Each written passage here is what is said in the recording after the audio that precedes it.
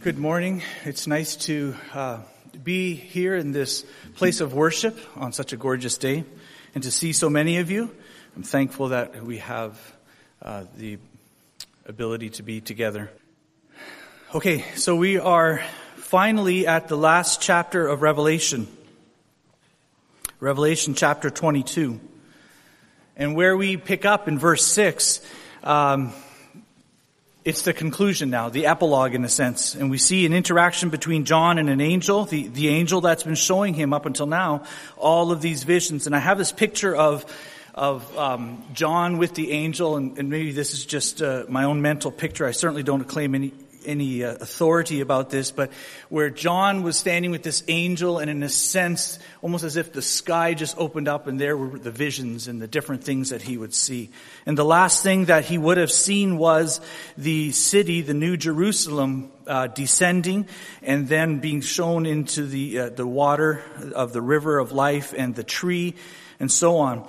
And so then we pick up in verse 6, just after he is finished being shown this vision. So let's read from verse 6 through to 21, the entire chapter. And he said unto me, These sayings are faithful and true. And the Lord God of the holy prophets sent his angel to show unto his servants the things which must shortly be done.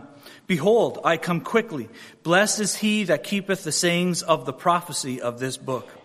And I, John, saw these things and heard them. And when I had heard and seen, I fell down to worship before the feet of the angel, which showed me these things. Then saith he unto me, See thou do it not, for I am thy fellow servant, and of thy brethren the prophets, and of them which keep the sayings of this book. Worship God. And he saith unto me, Seal not the sayings of the prophecy of this book, for the time is at hand. He that is unjust, let him be unjust still. And he which is filthy, let him be filthy still. And he that is righteous, let him be righteous still. And he that is holy, let him be holy still. And behold, I come quickly, and my reward is with me, to give every man according as his work shall be. I am Alpha and Omega, the beginning and the end, the first and the last. Blessed are they that do his commandments, that they may have right to the tree of life, and may enter in through the gates into the city. For without are dogs, and sorcerers, and whoremongers, and murderers, and idolaters, and whosoever loveth and maketh a lie. I, Jesus, have sent mine angel to testify unto you these things in the churches. I am the root and the offspring of David, and the bright and morning star. And the Spirit and the bride say, Come. And let him that heareth say, Come. And let him that is athirst come, and whosoever will, let him take the water of life freely. For I testify unto every man that heareth the words of the prophecy of this book, if any man shall add unto these things, God shall add unto him the plagues that are written in this book. And if any man shall take away from the words of the book of this prophecy, God shall take away his part out of the book of life, and out of the holy city, and from the things which are written in this book. He which testifieth these things saith, Surely I come quickly. Amen. Even so, come, Lord Jesus. The grace of our Lord Jesus Christ be with you all. Amen. It's appropriate, and it was actually a literary tool that writers would often use, is that as the book began, so the book ends. And I don't know if any of you noticed that the first three verses that we read, 6, 7, and 8, actually echo what was said at the very beginning of Revelation. The first verse of Revelation chapter 1 echoes verse 6, the revelation of Jesus Christ, which God gave unto him to show unto his servants things which must shortly come to pass. And he sent and signified it by his angel unto his servant John. So even as we were introduced to this book, this great unveiling, the revelation of Jesus Christ, we see these things. It's the things that are going to come, and the angel was the guide through them. Similarly, verse 7 echoes verse 3 of the first chapter. Blessed is he that readeth, and they that hear the words of this prophecy, and keep those things which are written therein. And then verse 8 begins even as verse 9 did. It says, I, John. So again, John identify himself. These things were significant then, and they're significant at the end. These are the things that are shortly going to come to pass. These are the things that we are told that he that readeth and hear the words of this prophecy, keep those things which are written therein, it says at the beginning. And it's very similar to what we read now about keeping the sayings of the prophecy of this book. So in verse 6 it says, and he said unto me, these sayings are faithful and true. This is the angel now speaking. And he says, and the Lord God of the holy prophets sent his angel to show unto his servant these things which must shortly be done. So these things are faithful and true. It says trustworthy. So you can rely upon these things. In an age right now when we have relative truth in the postmodern philosophy of the world, this is something that you can hold on to as being faithful, that you can rely upon this. And it's true, it says. It conforms to fact. It is free from falsehood. It is exact. The things that are written here aren't just a good guess. They're not a ballpark kind of estimate of what's going to happen. These are true. They are exact.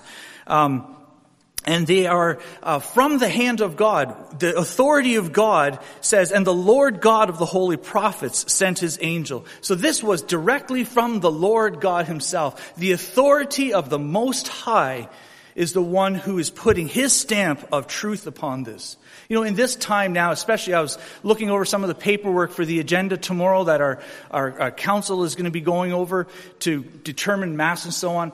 You have authority being appealed to on all these different avenues.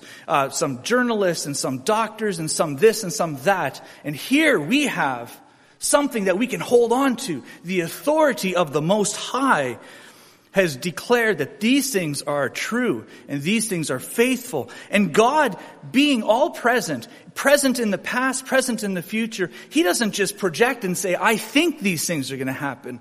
God at this very moment is witnessing those things happening, as he did even when John was writing these things 2,000 years ago. The authority that God has comes from his omnipresence, that he is all places at all times, future and past. It says, behold, I come quickly. Now, these are the words of Jesus, although they're not written in red in the King James. It says here, behold, I come quickly. Quickly. What does it mean to be quickly? Because, you know, if we're honest, quickly, I didn't think quickly would be 2,000 years. But so far, we're at 2,000 years since these words would have been spoken. And it says, I come quickly. And so the word is tacho, and it does speak of speedily, quickly, but it also speaks of imminence. It also speaks of a suddenness. And I think this is how we have to understand this. I come quickly. In God's time, he is coming.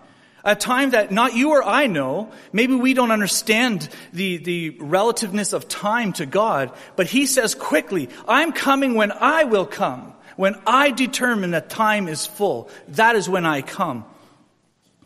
And not a moment sooner. And it says part of the definition of this word is without delay. Nothing will delay the coming of Christ. Nothing.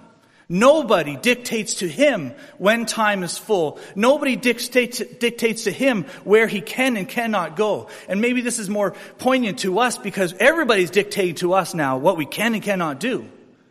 But nobody does that to God. Nobody does that to the Christ. He says in verse 7, blessed is he that keepeth the sayings of the prophecy of this book. Keepeth is to attend to carefully. The sayings or the logos, the word of the prophecy of this book.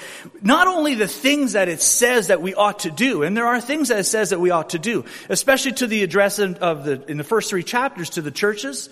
You know, it's calling them to faithfulness, to perseverance, and so on. And further on, we hear the call to the saints to endure patiently.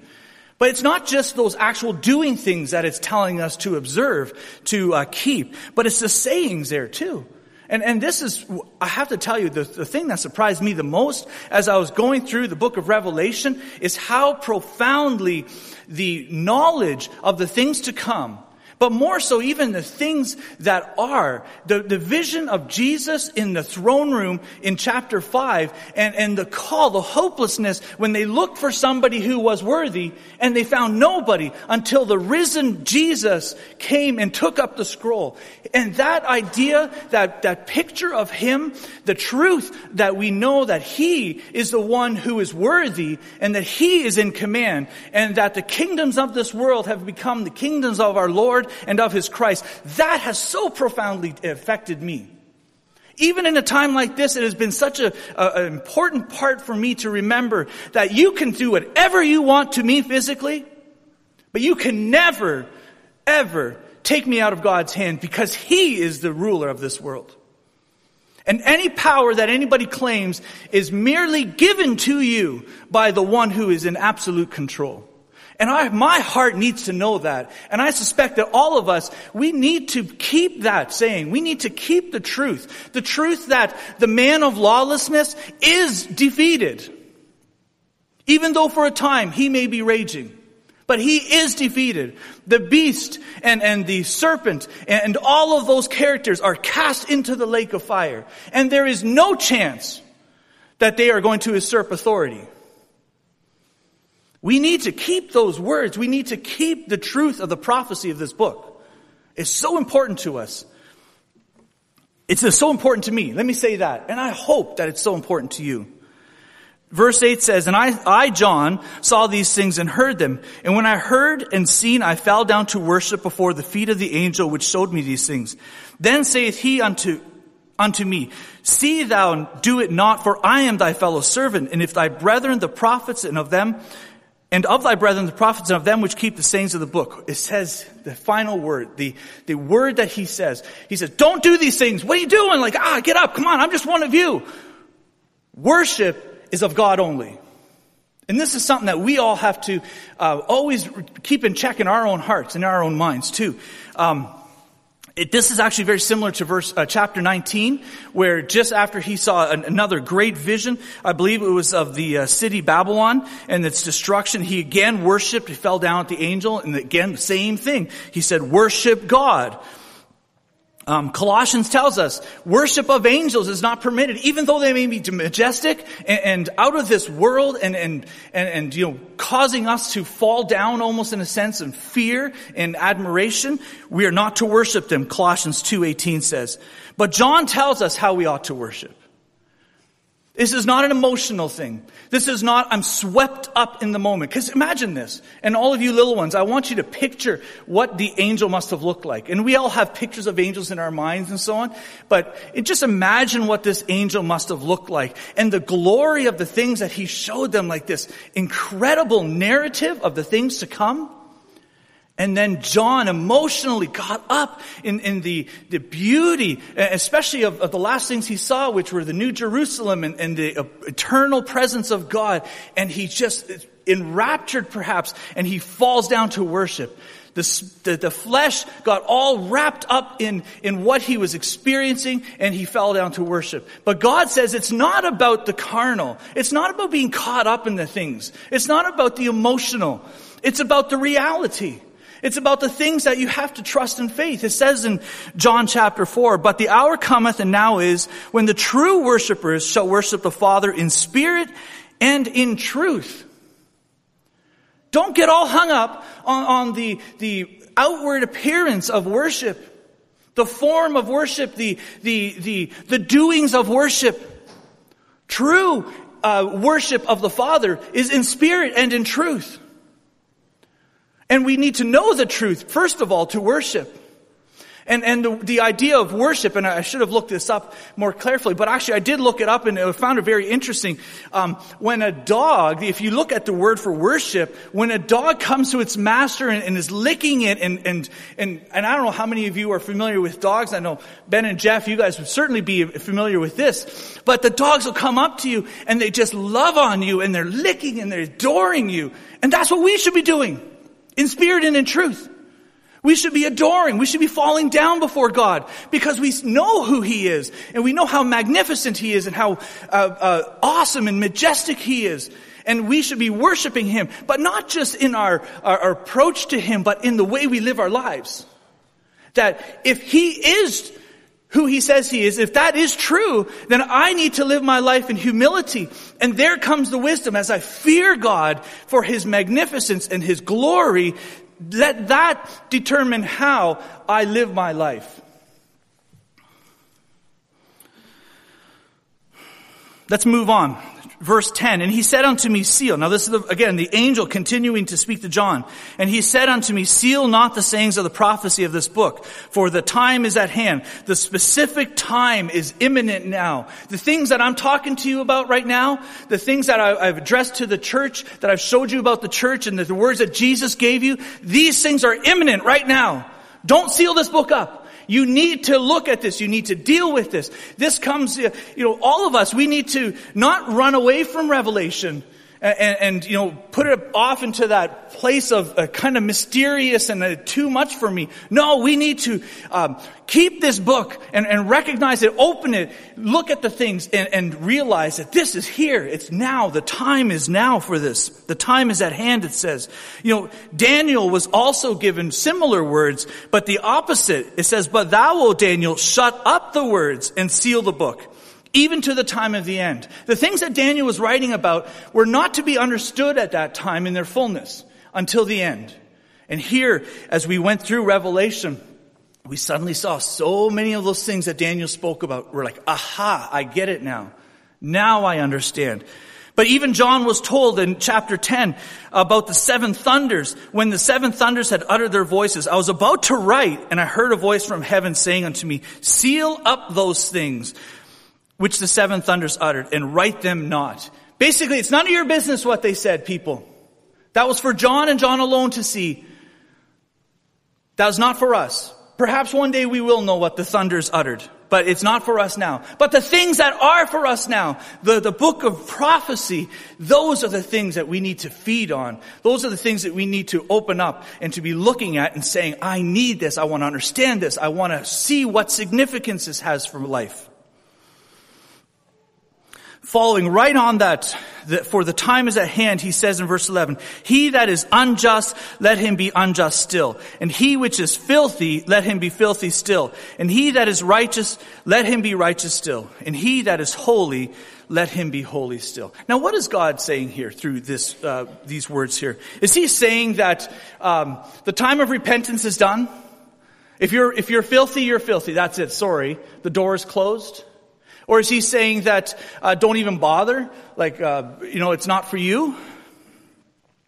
As I was pondering on these things and trying to research, what is out there, like how do we understand this? There's certain thoughts. Is this speaking of two groups? Is this speaking in a broader sense of good and evil? That never changes. Because even at the very end, we see that good and evil as groups of people are still separated. Some are those who were cast into the lake of fire, and they are outside the city. And then there's the other group, the good group, in a sense, those who were faithful and obedient, who are inside the city. And so is this really pointing out that the unjust are going to be unjust, even into eternity? And the righteous and the holy are still going to be holy? Is this speaking of the fruits? Is this speaking of, if this idea that some people have, I'm going to live my lives completely immoral, but I'm going to still make it to heaven. And we hear that all the time at the funeral home. A person could be heinous in the things that they have done. And yet, we speak of them as if they're sitting with God in all of His holiness, having a beer or something like that. It's just so perverted and so twisted. And yet people think this way. As if, no. I'm going to be wicked and evil, and I'm going to be good. And this is saying, no, it's not that way at all. If you are unjust, you are going to be unjust. You're going to bear the fruits of unjust, which is damnation. And another way that we could also look at this is that you have made your choice and you will live with it eternally. Right now, the time is at hand. Each of us has a choice before us. Each of us has choices before. How do we live our lives? Are we going to be unjust? Are we going to be filthy? Are we going to be righteous? Are we going to pursue this holiness? Are we going to try to be holy here? you will live with those choices eternally. So choose well. Daniel 12 verse 10 says, many shall be purified and made white and tried, but the wicked shall do wickedly. Almost in a sense that if you are part of that group, you are going to be part of that group. And you will do what is part of that group. But it's not condemning men and women to forever be part of that group. You are called to choose. Choose this day whom you will serve. So now we want to move into verse 12. Because now verse 12 finishes, in a sense, the conversation that John had with the angel. And now it moves on to the true, in a sense, epilogue of Revelation, the book of Revelation. And it brings an invitation and a warning to the hearers. Now, this was not just for the circuit of 7 churches that John was instructed to send these letters to, but it was for all believers. It's for all those in those churches, plus all believers that would ever hear these things, you and I included. And Jesus says, and behold, I come quickly, and my reward is with me, to give every man according to his works, as his works shall be. Isaiah chapter 40 speaks, behold, the Lord will come with strong hand, and his arm shall rule before him. Behold, his reward is with him, and his works before him. Very similar, Isaiah 62 speaks like this. Jesus is saying, I'm coming quickly, I'm coming imminently. At any moment I could be there, and my reward is with me. Now, he doesn't say his damnation is with him, but it's understood. But my reward is with me. And to those who have lived faithful lives and are believers and have become kingdom citizens and lived their lives according to the truth that they have here, they will be judged. And I don't know if we often think, that we're not going to be judged, but there is a judgment that comes to them. And it's spoken of in 2 Corinthians chapter 5 and 1 Corinthians chapter 3.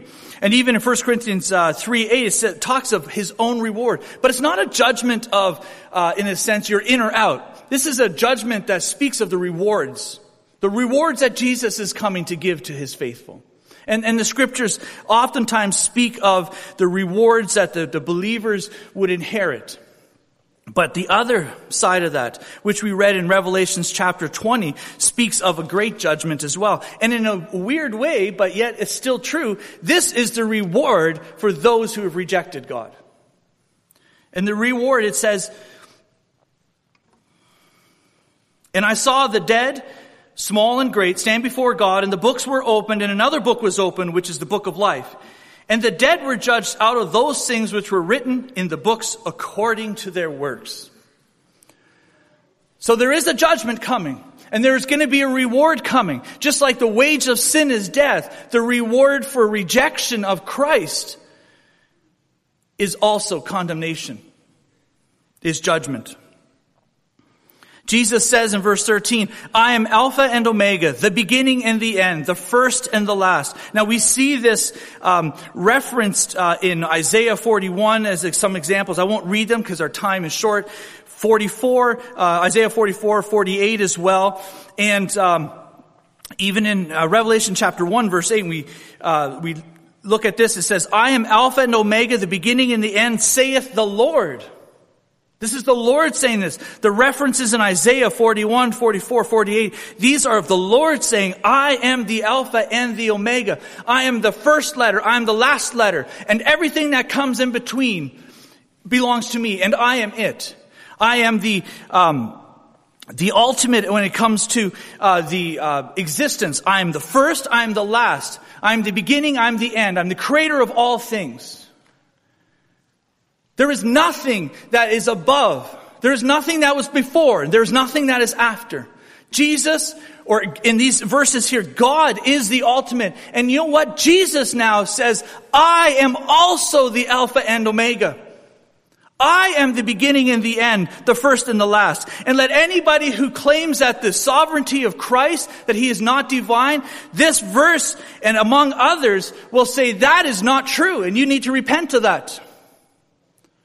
Jesus puts himself on the same level, claiming the same authority and the same stature as the Lord himself.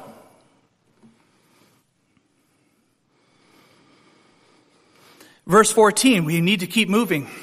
Verse 14 says, "Blessed are they that do his commandments, that they may have right to the tree of life and may enter through the gates into the city." It's interesting, as I was reading this, because I'll have different versions of the scripture open, different translations, and I'm going along and I say, "Blessed are those who wash their robes." And then when I reference back to my King James, it says, "Those that do his commandments." I'm like, oh, there's a difference here. What's the difference? What's the nuance here that's different? King James says, "Blessed are they that do his commandments." Why?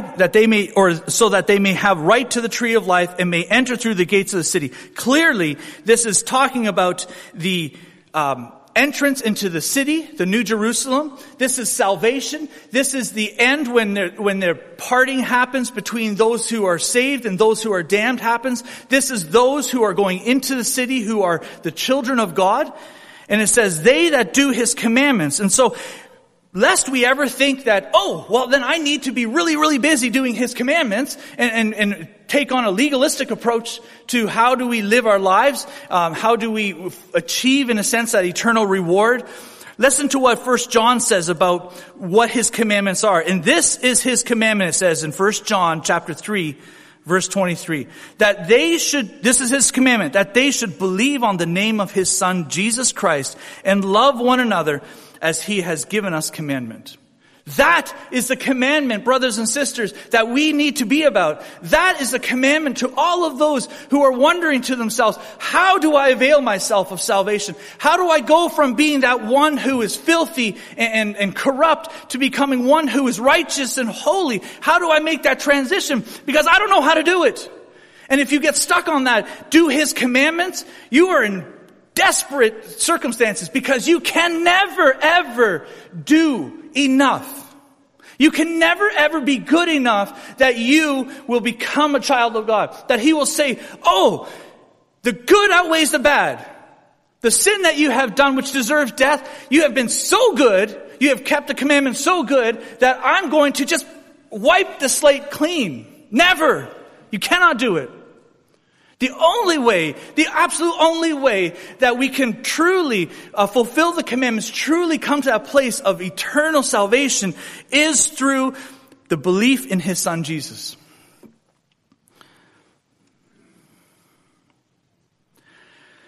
If we look at how the other manuscripts or because it changes on a manuscript level, but the other version of how you say it is, "Blessed are those who wash their robes, so that they may have the right to the tree of life, that they may enter the city by the gates." And so we see this reference of washing of robes. Revelations chapter 7 said unto him, "Sir, thou knowest." And he said to me, "These are they which came out of the great tribulation and have washed their robes and made them white in the blood of the Lamb." So here clearly referencing the sacrifice of Jesus Christ, taking away the stains from our garments, from the clothing that we have. And that's not the clothing like this sort of clothing. I have plenty of stains on these. No, but the clothing that is the covering of our life. Just like the prodigal son, when he came to the father put a new cloak on him. He put righteousness on him. He covered up the filth of his former life. And he says, now you're new. It's a new start. It's these same robes that are wiped clean, that become pure white by the blood of the Lamb. Through the wiping of the slate. In Revelation chapter 3, verse 4, speaking of the church of Sardis, it says, "Thou hast a few names even in Sardis which have not defiled their garments. They shall walk with me in white, for they are worthy." And this is referencing the washed robes. The soiled clothes represent the defection from Christ through unbelief and worship. So the robes become dirty when we do. When we leave Christ, when we leave the worship of the Son, faith in the Son, and we try to perhaps present ourselves in a different way, put on our own righteousness.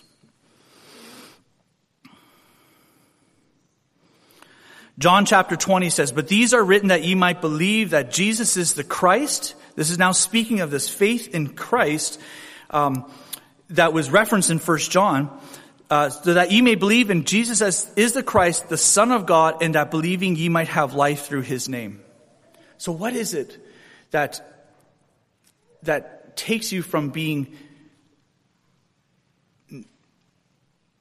condemned, judged out of the book of works, the books that will be opened, to having your name put in the book of life. Because this really is the whole point, right? When we looked at the judgment here,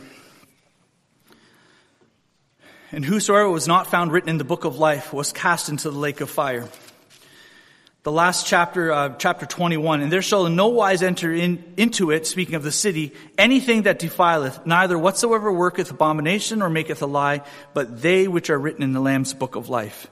And so how do we go from being lost to becoming found? It says of the gospel, this is now the gospel message. This is the message that Jesus Christ came to the earth and took upon himself the flesh, and that he was willing and offered himself up as a sacrifice, so that his death, he gave his life to pay for the debt of your sin. So that your sin, which is heaped up before God, could be wiped away. And how does that happen? Because that happened, but somehow, how do you avail yourself of that? Ephesians chapter 2, verses 8 and 9. For by grace are ye saved through faith. Faith is believing. Faith is trusting. So by your trust, and not of yourselves, it is a gift of God, not of works, lest any man should boast. The faith that we have in the Son, as it said in 1 John, that you should believe on the name of his Son, Jesus. And not just believe on his name, but that entails believe in what he did. Believe that who he says he is. And that your life is lived according to that then. That's a true evangelical faith that changes us, that transforms us. And that comes from believing in Jesus. Having that faith in him. 2 Corinthians chapter 5 says, For he hath made him to be sin for us, Jesus to be sin for us, who knew no sin. He was perfect, that we might be made the righteousness of God in him. There's an exchange that happens. Jesus says, I will take upon myself the sin of the world, and I will take all of your sin, and I will pay for it. And all you need to do is trust. All you need to do is have that faith in me. And then God, through his grace and mercy, will look at you as righteous. My righteousness will cover you. And finally, John chapter 5, verse 24. Verily, verily, I say unto you, he that heareth my word and believeth on him that sent me hath everlasting life, and shall not come into condemnation, but is passed from death into life. Those who have faith in the Son, those who believe in him. It says in verses 15 and 16, For without are dogs and sorcerers, whoremongers and murderers, idolaters, and whosoever loveth and maketh a lie.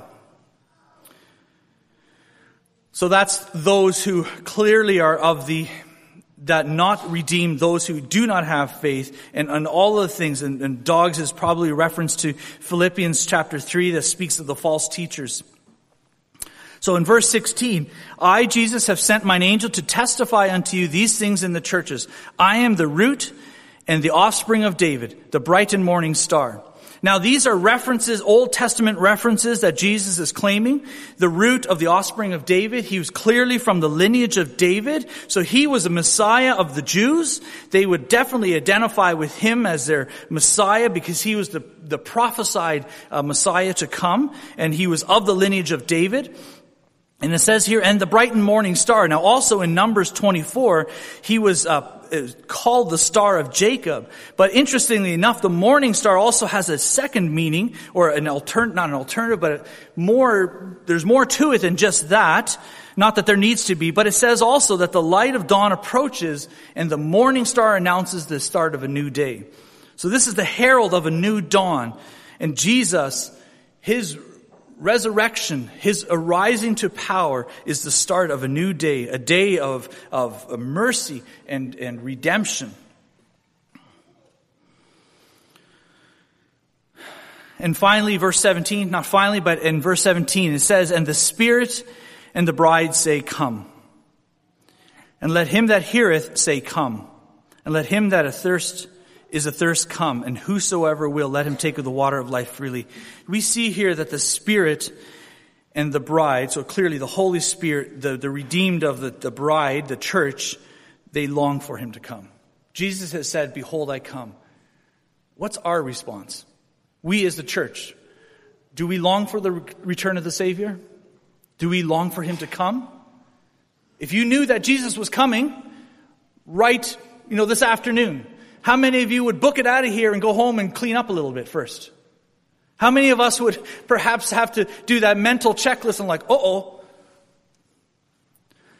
And the Spirit and the bride say, come. We need to look for, welcome him. So let us live our lives in such a way that the imminent return of Christ will not catch us asleep. Him that heareth, is this referring perhaps to the understanding, the intellectual, the mind? With our minds, with our intellect, we say, come, we welcome him. And with our thirst, as the deer, says the psalm, as the deer pants for the water, so my soul longs after thee. Is this what it's talking about, this thirst that is in us? Do we have that thirst? And now this is something that you can't do. This is something that has to be done in you. And it's a checklist that I have to always run through in my life, and I ought to more and more, is do I thirst? Do I have that longing for him to come? When I think about these verses, does that give me joy? This last portion of this verse, it says, let him and whosoever will, this universal call, whosoever will, let him take the water of life freely. Referencing Isaiah chapter 55. Ho, everyone that thirsteth, come ye to the waters, and he that hath no money, come ye, buy and eat. Yea, come buy wine and milk without money and without price. I don't know why. I could dissect this a bit more, but this has always touched something deep in me. This idea that the most precious thing, the most desirable thing is free. Come, buy wine and milk without money and without price. There is no rich or poor because it is available to all. And so is this water of life that Jesus offers. He says in John 4:14, but whosoever drinketh of the water that I shall give him shall never thirst, but the water that I shall give him shall be in him a well of water springing up into everlasting life. And again in Revelation chapter 21, and he said unto me, it is done. I am Alpha and Omega, the beginning and the end. I will give unto him that is athirst of the water, the fountain of the water of life freely. So what Isaiah prophesied, we now have this hope that we can have the water of life freely, without money, without price. It has nothing to do with you and your ability. Nothing to do with what you may bring to the table in a sense, what you bring before God. It is free. Let him take the water of life freely. Verses 18 and 19, I'm not going to spend much time on them because to spend a whole bunch of time on these could be another whole sermon. For I testify unto every man that heareth the words of the prophecy of this book. If any man shall add unto these things, God shall add unto him the plagues that are written in this book. And if any man shall take away from the words of the book of this prophecy, God shall take away his part out of the book of life, and out of the holy city, and from the things which are written in this book. Basically, the angel is warning, don't add to this, or else God will add to you the plagues that are written therein. And don't take away. And now this could be, from here in the pulpit. Do we, who've been given the privilege of preaching the word, do we ever feel that we need to add something to it? Or maybe take something away? Even just the fact that we so often don't preach in Revelation? Is this perhaps denying what the angel is saying here in verse 9? We're taking away from the books of this prophecy? It's clear. Do not do that. We could explore that and unpack that, but for another time perhaps. Finally, verse 20 says, he which testifieth these things saith, surely I come quickly. Jesus is answering. To all of the bride and the Spirit, those that hear and long for the water, for him to come, he says, I come quickly. Again, this call of imminence, this suddenly, without delay. Jesus says, I come quickly. And for many of us, I know in evangelical circles, how many of us grew up fearing the rapture, fearing that time when Jesus would come? I always had people in my mind, I thought, okay, if that person goes, I'm in trouble. But he says here, surely I come quickly. Are we going to be ready? Are we longing for that? It says, amen. Even so, come, Lord Jesus. Can we say that? And the grace, verse 21, the grace of our Lord Jesus Christ be with you all. Not just this book, but the whole book, the canon of Scripture, starts with grace. We see in the garden the sin of mankind and how God so graciously provided for them there already. When he could have condemned and kicked them out and destroyed humanity, he provides for them in grace, mercy, and love by already at that point sending his Son. It was already prophesied, and he covered them up. He covered their shame, their sin, in anticipation of that time when Jesus would come and put on eternal white robes. That's an appropriate place to finish. And so let's finish there. The grace of our Lord Jesus Christ be with you all. Amen.